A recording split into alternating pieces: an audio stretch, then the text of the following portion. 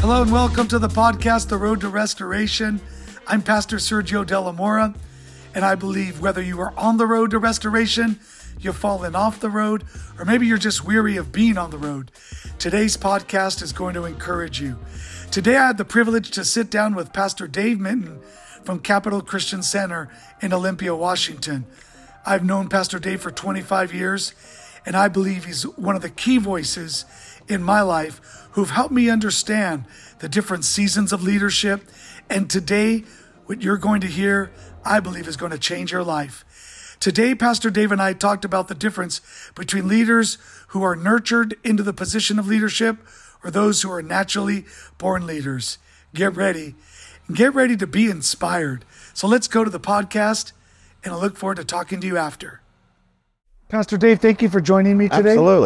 Absolutely. It's great. It's an honor to be here. I've known Pastor Dave for at least 25 years. So Pastor Dave came into my life right when I started the church. The first year in, I asked him to come to a leadership meeting. And that was a good meeting. It was a growth meeting. How you remember the same conversation? Yeah. And it was a challenging meeting because he really challenged me. And what I was so impacted by is that even though our church had maybe 100 people, he still came from Washington, Olympia, Washington, to come speak. And he said this to me, and I still have this written down. I still have my notes from our meeting. He said, you have to learn to lead, manage, and reproduce. He said, you have to learn to lead, manage, and reproduce. And he promised that he would be a friend to my destiny. And 25 years later, through the highs and the lows and the highs, here he is, Pastor Dave Minton, Capital Christian Center, Olympia, Washington. Follow him online. Pastor Dave, thanks for joining me. Absolutely. It has been quite a journey, huh? Yes, it has. You know, I remember out of that conversation about us that day, I had driven down from LA to be a part of your leadership meeting, and we had a conversation, and I just shared with you some honest feedback, and the way you received that feedback really impressed me, Sergio. And I think that was the foundation for our kind of bond, that we had a very honest relationship where the scripture says iron sharpens iron. And so I remember those days fondly because you were a young leader and you just embraced some of the things that I was sharing with you, and to see what God has done in your life has been pretty phenomenal. Well, thank you. And I'm excited that we're still journeying together. That's what committed friendships are for, huh? That's right. And today I want to ask, because there's a couple things that I want to address that I think all of us can grow from. But one particular is because I think the life of the church, the life of our businesses, the life of our family is always going to be linked to our ability to be led and to lead. You've been leading faithfully Capital Christian Center how many years? 35. 35 years. You have watched the church trends come and go and go and come. But there's some constants, and that is leadership development. And so I want to ask if you'll share with us, what are some of the key guiding principles that you look to when you're raising a leadership team? Some people are watching, they're starting new churches, they have growing churches, growing organizations, but whether you're growing a church or growing a business, the principles are the same. Yeah. What are some key things that you look for in growing leaders? Thanks, Sergio. As we're sitting here, you guys are here and some people watching online, just getting to know you a little bit, but when you talk about leadership, I've been pastoring my church for 35 years. I'm still full of faith. I'm still full of vision. We're still doing a lot of great things. Still very excited. over the years, when it comes to leadership, you can have strategies, methods, processes, plans, money, buildings, denominational support. At the end of the day, it's the heart of the leader. The leader has to have something that handles adversity well. The heart of the leader is something we have to cultivate. That what's in me as a leader, or in us as a leader, has to be greater than everything we deal with. Because you will face every kind of giant challenge, battle that you can imagine, and what's in you will be tested. And that's been one of the biggest things I think I've learned, Sergio, is that, and when I interview leaders and I study leaders, it's their ability to handle adversity. In Scripture, because you got emerging leaders, some of you might be in leadership, emerging leaders. When you're emerging with the vision, the idea, hope is really, really high. Hope is way up here. But when it's in dream phase, adversity's way down here. There's no adversity. But when adversity starts going up, complexity starts coming in, problems start taking, all of a sudden what happens to the hope is hope starts going down. Hope, or I'll say it like this, hope and hopelessness can't occupy the same space. But in Scripture, you will see leaders, when the adversity was high, their hope would actually go up. So when David sees Goliath, everybody else is hopeless. David's hope as a leader came up. When the spies went out and checked out the promised land, 10 of them lost hope because of the giants. 2 of them said, we are well able. Shadrach, Meshach, and Abednego, when they faced the fire, they said, our God is able, but even if he doesn't, we're not bowing down. And you see that all throughout Scripture, that great leaders, when adversity was the highest, their hope didn't go down. Their hope actually went up in adversity. And I would say that's one of the greatest things. And I don't know how to teach that. Yeah, because I was going to ask you, is that something that a person naturally has, or is that something that is nurtured into a person? Is it nature or nurture? Is it by nature? Are they like that? Or has that been nurtured into them? I think it's a great question, Sergio. And I think it's actually a combination of both. I think a lot of people are nurtured by all the education, all the content, all the resources. There's enormous amounts of resource available. We don't have a knowledge problem, we have an application problem. So there's an abundance of nurturing. But I've found that if you're not nurtured by the Spirit of God, at the very core, when everything is stripped away, when everything in a leader's life is stripped away, when you experience betrayal, and when you've experienced the giants, and when you wonder where God is at, when there's nothing else left, there has to be that relationship with God. Because if you doubt that relationship with God, then it all becomes a house of cards. Because the minute I let go of my faith, the minute I make shipwreck of my life, when I lose my faith, and your faith will be tested as a leader over and over again. And so the nurture part of that, or the nature part of that, I think is a personal relationship born in the fires that God is with me. I have interviewed so many overcomers through my leadership classes, and some of the most amazing people that I've seen as overcomer have gone through the most horrific stuff that you could ever imagine. The abuses, the traumas, the dramas that they've faced in their life. And one of the things I've found common in all overcomers is somehow they developed a belief system that God was with them. Somehow they had a belief system. It wasn't about how good I was, it was about how good God was. And no matter how bad things were, they just felt like God was there for them. And that's the nature nurture. I'll give you an example out of Scripture. In Exodus chapter 6, God tells Moses is trying to lead the people. He's discouraged because they're all struggling now. Pharaoh's making them work harder. He's beating them. And they said to Moses, ever since you've come, everything's gotten worse. So remember, he comes with a vision, Everybody's like, yay. They go tell Pharaoh. Pharaoh doesn't go yay. Pharaoh goes no, and he creates adversity. Then they say to Moses, why did you even come? Moses goes back to God, and in Exodus chapter 6, God says, go back and tell them, and he gives 7 I wills. I will be your God. I will rescue you. I will redeem you. I will take you out. I will take you into the promised land. He says 7 times, I will.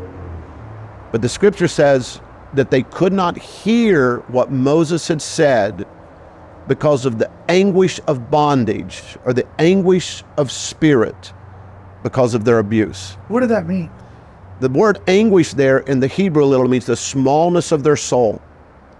Because they had gone through so much abuse and trauma in their life, God couldn't get through. 3 of the I wills, I'll get you out. 2 of the I wills, well, I'll bond with you. And the last 2 I wills, I'll get you into the promised land. So the first 3 I wills, God got them out. The second 2 I wills, they never bonded with God. And because they never bonded with God, they never got into their promised land. Do you think we allow people in leadership too often without having an authentic bond with God? Do you think that's one of the problems and one of the reasons why we can't scale as leaders? We can't receive more, we don't have more capacity as leaders? That's a great question. I would rephrase it this way. I just think people need to be taught how to handle adversity better. In other words, the trauma that the children of Israel went through was horrific. Their children are being thrown into the river. Their abuse is genuine. They're in slavery. It was horrible. It was horrible what they went through. But you cannot let your trauma define you. You have to let the grace of God define you. You can't let your history or your past or your betrayals, you cannot let the painful stuff of this life define me. I have to let the grace of God. So in our minds, we create these narratives. So my narrative can be, I was betrayed, they let me down, they turned my back on me, or that happened, but God did this, and that happened, but God did this. And so the narratives of my mind must be from grace to grace to grace, not betrayal, betrayal, betrayal. And if I can teach a leader to do that, now I'm teaching them how to overcome. So that's the nurturing part. Now they have to get in there and believe it. That's the mentoring part of the Holy Spirit. That's the nature of the Holy Spirit to work that. And whenever God can do that, when Joshua and Caleb said we can go in and take the land, they were never going to go in their own power. Because when Caleb was 85 years old, he said, I'm as strong this day as I was then. He got the secret. He was never going in the power of his strength. He was always going into the power of the Holy Spirit. He says, whether I'm 20, 40, or 85, it doesn't matter. I'm not fighting this battle. The Holy Spirit is fighting this battle, or the Spirit of God is fighting this battle. And I think many leaders, they don't learn to do it with God. They try to do it for God, but they don't learn to do it with God. So I want to do it with God. I want every person that's watching this, every person that's in ministry, every person that is leading people to learn to lead with God. What are things that you could teach someone today who has a desire to do it, but what are some practical things that they can do to start allowing themselves to be led with God? I think it's a great question, Sergio, but it starts in, for me, your personal space with God. And it's hard, for a lack of a better way to define it. We have, like the temple had the outer court, the inner court, and the holiest of holies. The outer court is all messy. And that's where a lot of life happens. It's a lot of family. It's a lot of relationships. There's a lot of blood and guts. So there's a lot of blood and gut relationships. The holy place is where things get cleaned up. But only a few people, you only let few people into the holy place. And then there's the most holy place. And that's only you and God. There has to be this personal relationship with God that is so deep for you that for me, out of that place, I have to develop a world-class belief system. So, for example, when I went through some of the hardest things in my life, I found comfort in a scripture out of Psalms that says, I would have lost heart unless I had believed that I would see the goodness of the Lord in the land of the living. So there's a promise. I'm now taking that promise and I'm internalizing it. I'm not just quoting it in my head. I'm working it, massaging it. So you're taking a verse, a promise in scripture. You're spending time alone with God. And when God speaks to you through a scripture, you're taking it personally. Take it personal. You're memorizing it. You're repeating it. Because that's what we do with people said bad stuff about it. We take it and memorize it. People said this about us. We take it and memorize it. Wow. And we hide the word of betrayal in our heart, the word of a critic in our heart, more than we hide the word of God in our heart. Wow. So we let them into our holy place. Yes. And they should have been in the outer court where it's all messy. And it's like, God, it's just you and me now. God, I know I'm a mess. I know I'm not together. I know I'm not perfect. What do you say to me, God? And what he says in the holy place to the children of Israel, he says, I will be your God, you will be my people. But what they kept saying is, no, you brought us out here because you hate us. You brought us out here because you want to kill us. You brought us out here for our children to be victims. God said, no, that was what the Egyptians did to you.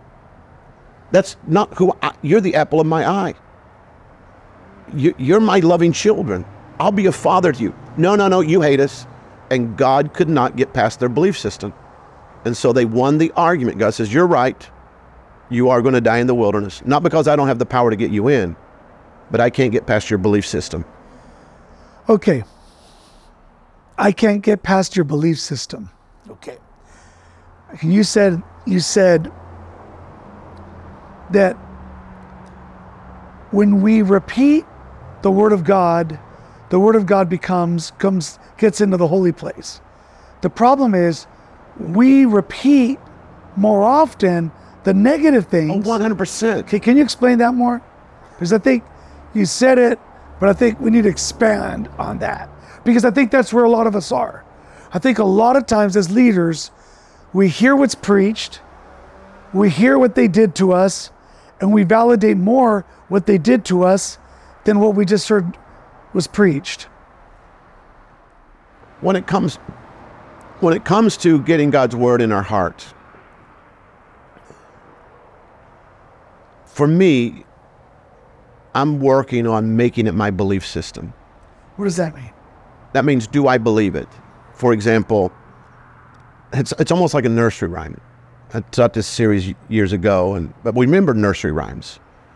God loves me, God cares about me, and God wants to help me. But that is full of theology. It's full of biblical principles. And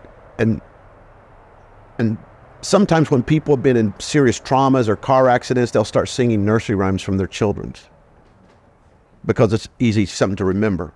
But when I remember God's word, a promise from God, when I'm under pressure and I'm under stress and I've hit it in my heart, God loves me, God cares about me, and God wants to help me. Getting that word in our heart has the power to transform us.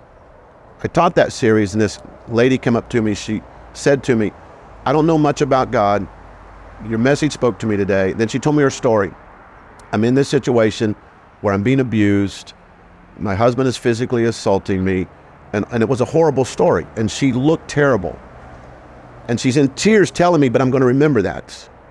God loves me, God cares about me, and God wants to help me.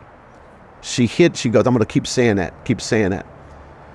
I saw her a couple of years later, and she goes, Pastor, do you remember me? And I said, no.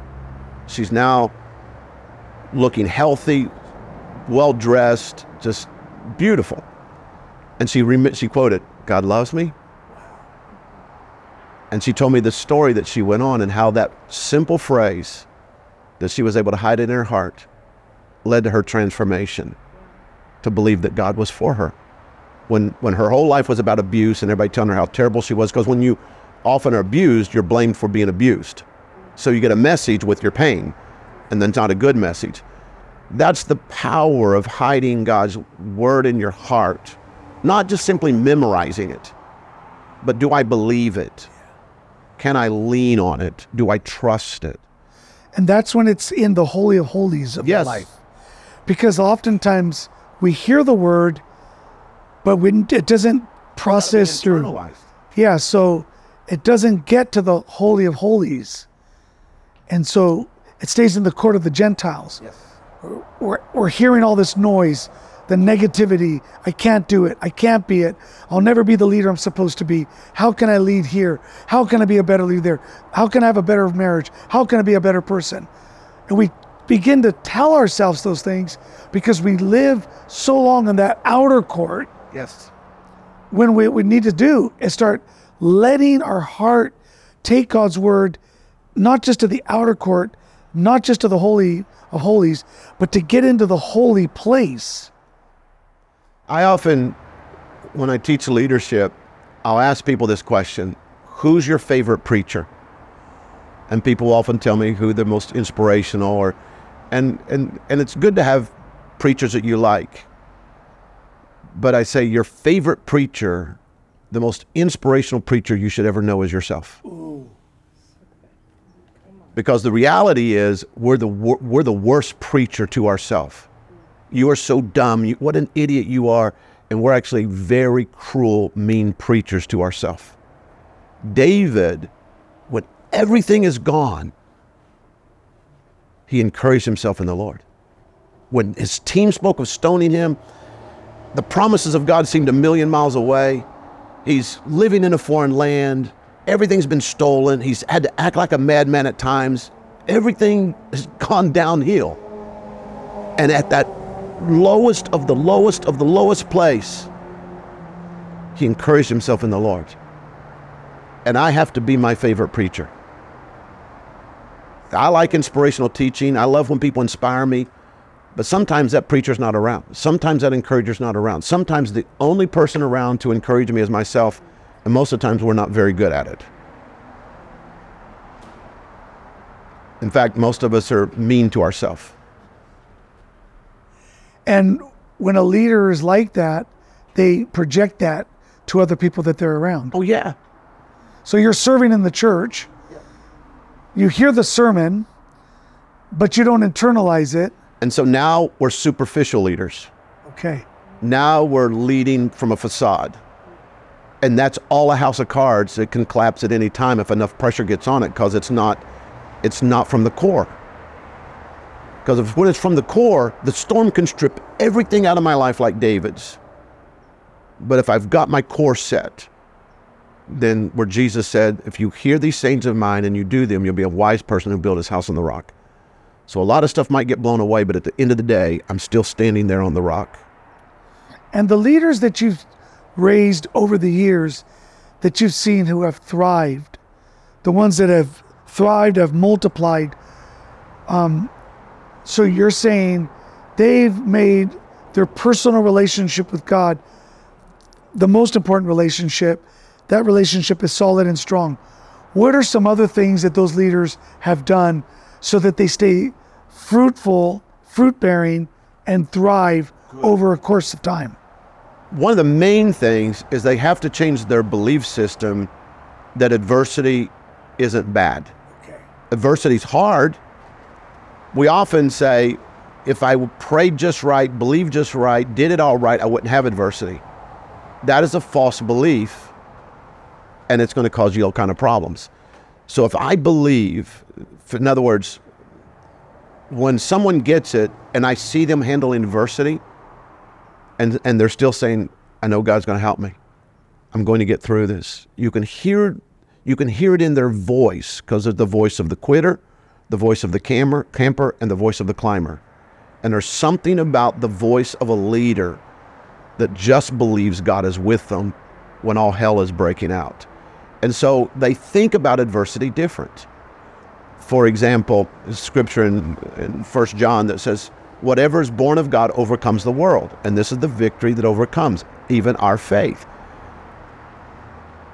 So I just believe I'm born to overcome.